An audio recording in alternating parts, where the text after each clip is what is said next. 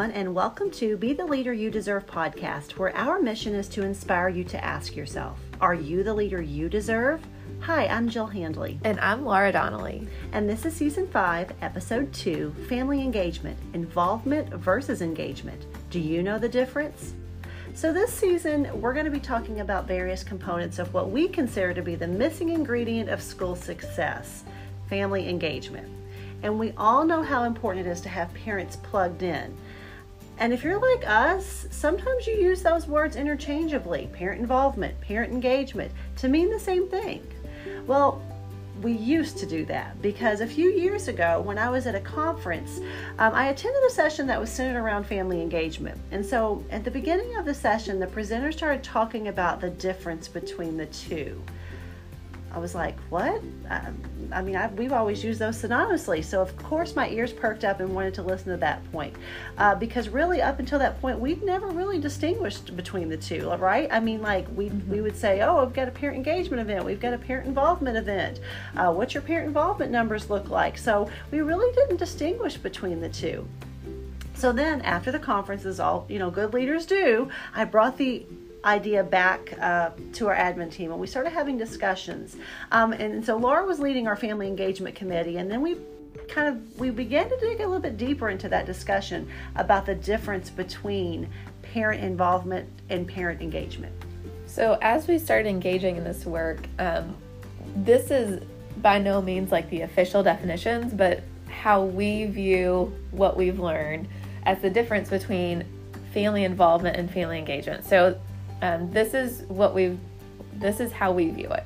Family involvement refers to direct support in school. So like they're volunteering, maybe going on field trips, but it's a physical presence here at school, right? They've come to family nights, math night, literacy night, whatever the case may be. Family engagement means that the families actively engage with the child's academic success, although they may never physically come into the building. So they may be helping with homework at home. They may be asking them about their day, reinforcing school expectations and the importance of school, maybe setting goals like, I really want you're going to go to college, or whatever the case may be. You're going to be successful in something. So reinforcing the importance of education just in general, and so much more. And I think that was really important, Laura, not only for us as an admin team or a family engagement committee to distinguish between the two, but to help our whole staff be involved in that conversation and understand the difference between the two. And our parents, too. Well, it really was a game changer because there were just so many missing pieces that we were thinking of when we were thinking of involvement instead of engagement. And I think we're going to get into some of those stories in just a little bit, but I think that we weren't recognizing some of the things that our families were doing to be engaged because we weren't recognizing it if they weren't physically showing up into the building. I agree with you, because prior to differentiating between the two, we were measuring parent involvement or engagement at that time before we differentiated the two through things like, and you've talked about this a little bit, like attendance at parent-teacher conferences, attendance to orientation, open house, math and literacy nights, going on field trips, volunteer hours. And don't get me wrong, those things are all important. We still want all of those things. But I think we came to recognize that we weren't really giving credit to all of those other things that families were doing to truly engage in their child's education. And so by proxy, we needed to reevaluate the approach that we were taking to really partner with our families. I would completely agree. And this is just a quick side note because I feel like we have to do this in this episode often. And honestly, as I was typing out some notes, I default back to this so much and talk about parent involvement or parent engagement. But we have to make that shift to families because we know that it's not biological parents that are always raising our kids, right? And even if their biological parents are raising their kids, sometimes it's grandma that's the one that's engaged with homework because parents are working or whatever the case may be. Maybe it's a court guardian, maybe it's an aunt or an uncle, but we have to make that switch because it doesn't matter who's engaged in that family. but that somebody in the family is engaged, right? And that's so important because not just from a think about it lens, but from a communication lens. I even think about the way I address my letters home. It used to be dear parent/guardian. And while at that time guardian encompassed a little bit broader audience, to your point, sometimes it's not the parent or the guardian who is most engaged as the family. Sometimes it's the neighbor who's the babysitter, but they're part of the bigger scope of family engagement. So I've really been trying to be intentional to not only think through that lens, but for the way that we address our families, dear families, because I feel like that's more inclusive. Also, and this is just a total soapbox, and just bear with me, I think guardian has some sort of negative connotation with it, like you're not the real biological parent. And so I've never enjoyed that word just in particular because I think that just has a whole bunch of things we can unpack around that. So I think families is just much more inclusive. So if you've not made the switch from parents to families, I really encourage you to do so. So going forward, we're going to try to be really intentional about not defaulting back to parents, but it may happen, and that's okay because that's part of our growth. But we are going to be very intentional about trying to use family engagement from here on out.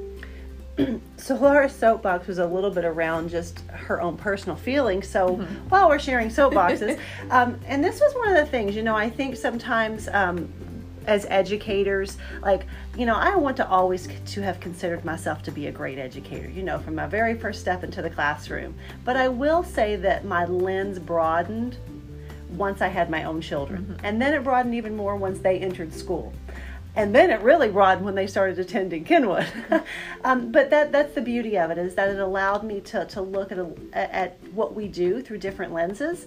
And so kind of talking about the way that we're viewing involvement versus engagement, so many schools still consider parent involvement / engagement the same thing. And they only measure those things of when you're present.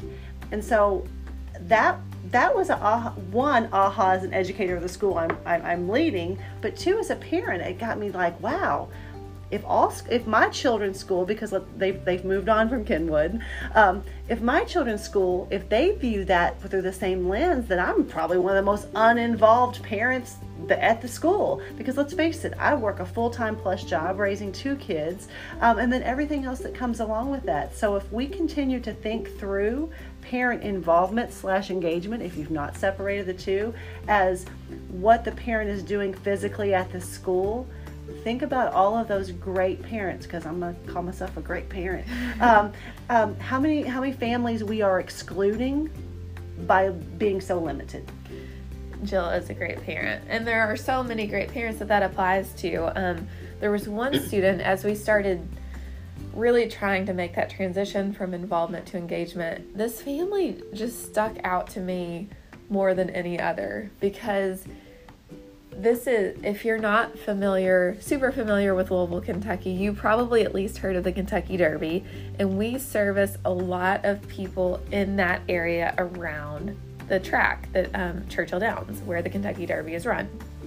And so a lot of those families that work at the track are Hispanic families, and many of the families of our families, Hispanic families that work at the track, they live in that area, so they can walk there, like just doors down from Churchill Downs.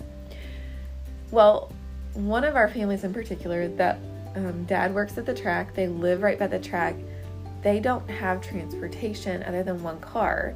And although they live fairly close, dad utilizes that throughout the day, and then mom does not have transportation. So I can't tell you, I can maybe count on one hand the amount of times I've seen their family in our building. And they've had kids, their oldest, who started with us in first grade, we saw her yesterday, and she's now a sophomore in high school. So they've been they've had kids in this building for a long time, right? At least 9 years, 10 years. So as I started thinking about that family, because their son had perfect attendance, and most years for the last 4 or 5 years, any student with perfect attendance has won a bike. So Doesn't matter if there's 10 students in the building or 40 students in the building, they all get a bike at the end of the last day of school. They didn't have transportation to come to the end of the year ceremony. So he's actually won a bike a couple years, and I always have to deliver it to them because they can't show up. Mom doesn't have transportation and dad's working. But I started thinking about their family in particular because their kids never miss school, and they have so many excuses too, right? What if they miss the bus? Mom can't get them here because they don't have transportation. But school is such a priority, they don't miss it. They're always here, they're always on time, they always make the bus. And both of these children are achieving at high levels.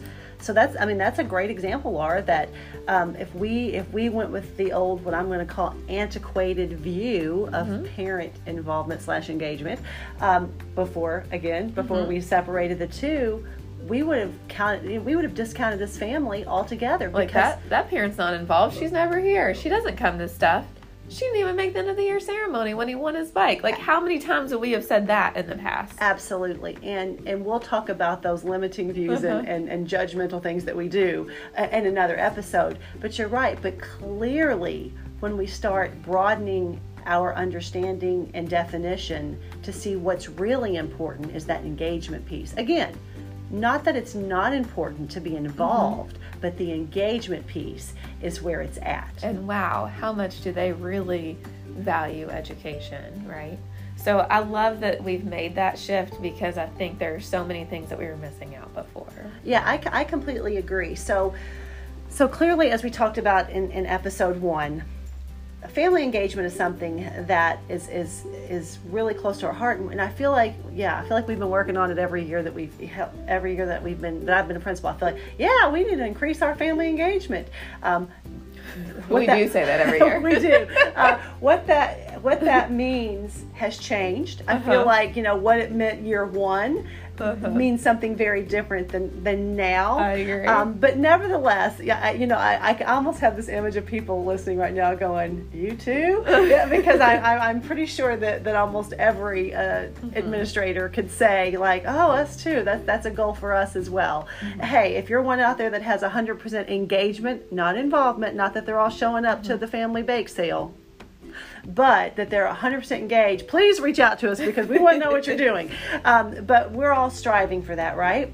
And so I think we've talked about this on the podcast, but Laura's always such an inspiration to me and pushing me to be the best that I can be. And so as a result of her defending and becoming Dr. Donnelly, that kind of pushed me back into, I'd started working on my doctoral work, 7-8 years ago, and kind of put it on hold just because of some family things and priorities of different things I had going on. But I've re-engaged in that. And so in my class, just this week, honestly, I was given this document. And so one of many documents of resources that our awesome professors at the University of Louisville, shout out, go Cardinals, provide for us. But it's called The Missing Piece of the Proficiency Puzzle. Now, keep in mind, we called it the missing ingredient, and then I get this document, the missing piece. And so I remember next day I saw Laura, I was like, oh my gosh, you're not going to believe this. And so essentially this is like a 35-page document. Don't be scared by the number of pages. But this was actually published in June of 2007, okay, 14 years ago. And essentially, the idea behind it is that the Commissioner of Education at that time had developed a parent advisory council. And I know lots of our schools have parent advisory councils. In fact, in varying forms. Sometimes it's a namesake only. Sometimes it's a really engaged body that expresses voice and has, stakeholder buy-in in the school. But nevertheless, this group for the state of Kentucky at that time, they were kind of charged with putting together recommendations, because around this time, don't forget, we were also under the guise of No Child Left Behind, in which the expectation was that every child reach proficiency by 2014, right? And so a component of that was parent involvement. So this particular group, the Commissioner's Parent Advisory Council, they were charged to putting together some recommendations for the state of Kentucky that centered around parent involvement. And so within this recommendation, You all, this is an amazing resource. Let me just say that if I haven't already, but they kind of came up with 6 objectives. They said, okay, here's what schools need to focus on, because let's face it, when we have a goal, right, we need to set objectives, because otherwise we're just kind of dreaming pie in the sky. So objectives give us something to work towards, and then also how to measure it. We also know that that's how we grow. We set goals and objectives, we determine how we're going to measure it, and then we kind of progress monitor along the way, right? So I want to kind of share the objectives that came from this particular document. So the first one is around relationship building. It says the school staff builds productive personal relationships with parents of all students.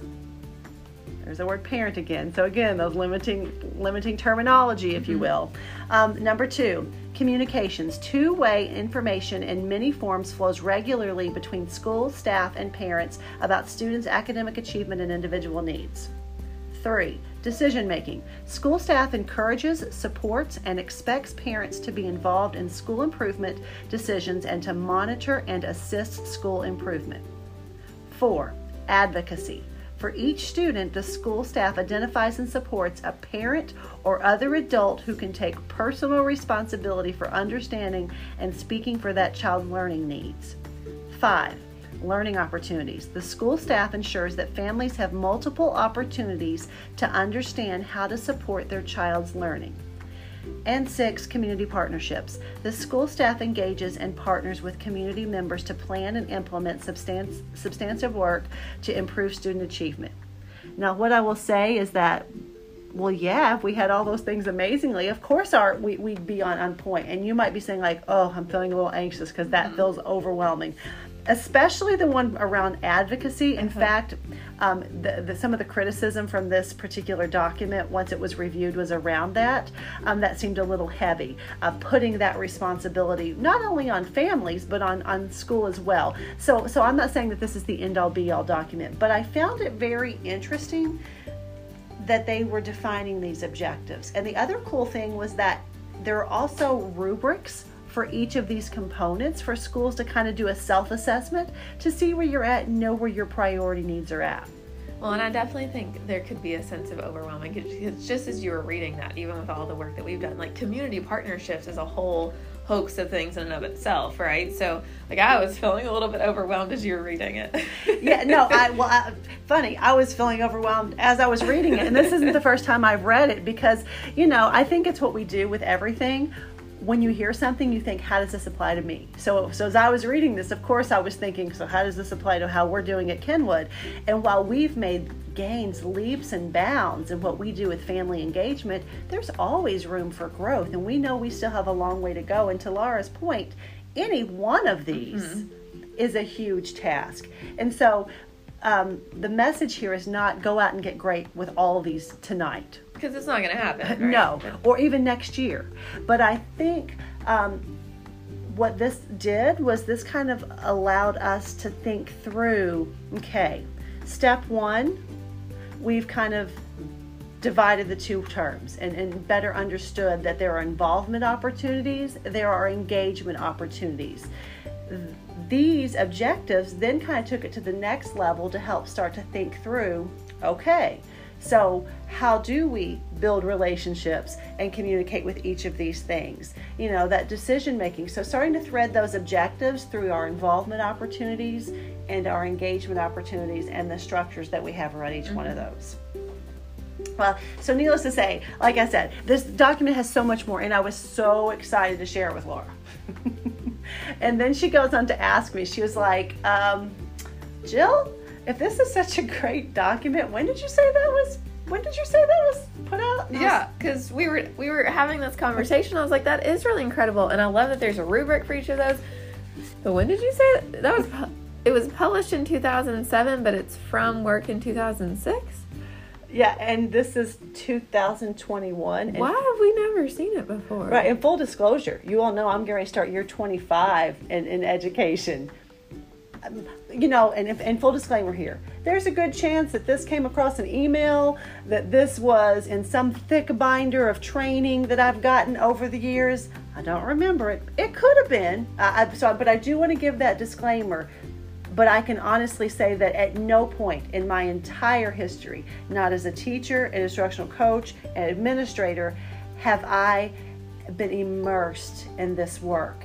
And knowing how important family engagement is, and again, this document is not the end-all be-all. We are going to share so many strategies and resources this season, but it's interesting to me that at one point this was a guiding document, and it's still a good one, albeit 14 years old. It's still a great document.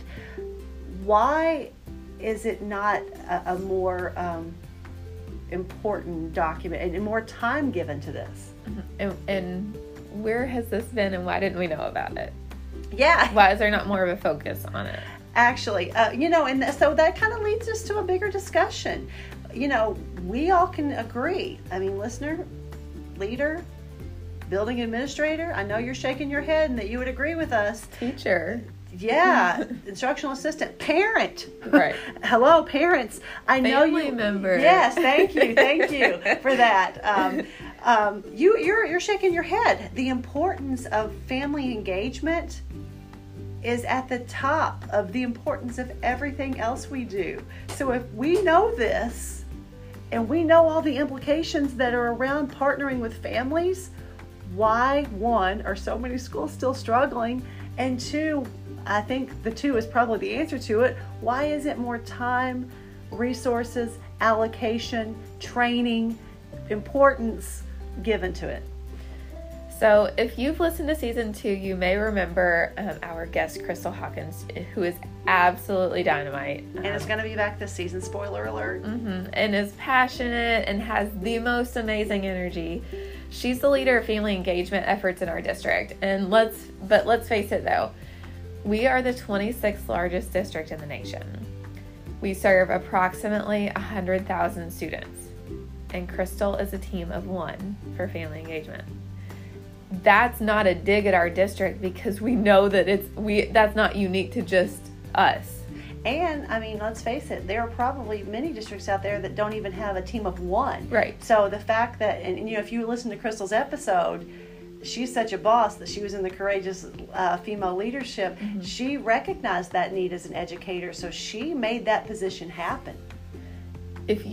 So this is a plug. If you haven't listened to that episode, because it does talk about why family engagement was so important to her, what family engagement meant in her family, because her mom wasn't one that showed up physically in the building. That's a good episode to go back and give a listen. But so we started talking like that. This isn't just a unique thing that's occurring in JCPS. It's not just unique to our district.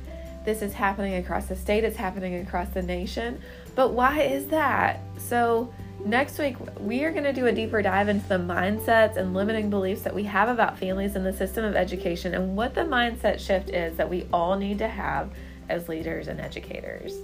And so we are so excited about that. So today's takeaways. So here's what we'd like you to kind of reflect upon. 1, are you still using the words parent involvement and parent engagement synonymously with your staff and your families? If you are, then we're going to challenge you to ask yourself, how are you going to start engaging in conversation around the difference between the two? If you've already separated those two and you have a distinction between the two, have you collectively, with your staff and families, created a definition for each of those that you're working with? And finally, are you using those collective definitions and the objectives that we've talked about today around the different types of parent engagement and involvement to guide your decision making? Or have you gotten as far as, yeah, we've defined them, but really we still, only measure when they show up to volunteer? And if that's where you're at, that's okay, because we were there too. Absolutely. And again, we still have lots of room to grow, but we have learned a lot and have grown a lot and have reflected a lot and have gotten feedback from our families a lot, which again, this season is going to be so incredible because you're going to hear about all of that. And so even though we're not at a final destination, and I don't think there's ever a final definite destination for family engagement, we want to share with you, because we were just there, what we did to improve and where we're going. So hopefully that can help you along your journey as well. So if you enjoyed this episode, family engagement, involvement versus engagement, do you know the difference? please share it with your friends by using the social media buttons you see at the bottom of the post. We would love to know what your biggest takeaways are from today's episode and what burning questions you still have about family engagement or that you would like for us to discuss this season. Send us a message on Twitter or tag us with your ideas using the hashtag #BeTheLeaderYouDeserve. If this is your first episode, or if you have not listened to the entire first, second, third, and fourth seasons, we would love to know what you think. Don't forget to subscribe to the show on Apple Podcasts to get automatic episode updates for our Be the Leader You Deserve. And don't forget to like and follow us on Facebook, Instagram, and Twitter so that you can get more frequent updates, quotes, and inspiration to carry you through the week. Jill and I also post on our personal accounts, some days better than others, so check those out as well. And finally, please take a minute to leave us an honest review and rating on Apple Podcasts. They really help us out when it comes to the ranking of the show, and we make it a point to read every single one of the reviews that we get. Also, just a quick shout out. Thank you to whoever from Turks and Caicos is listening to our podcast. Thanks for joining on. So at this time, have a great week, and don't forget to ask yourself, am I the leader I deserve, and what am I doing about it?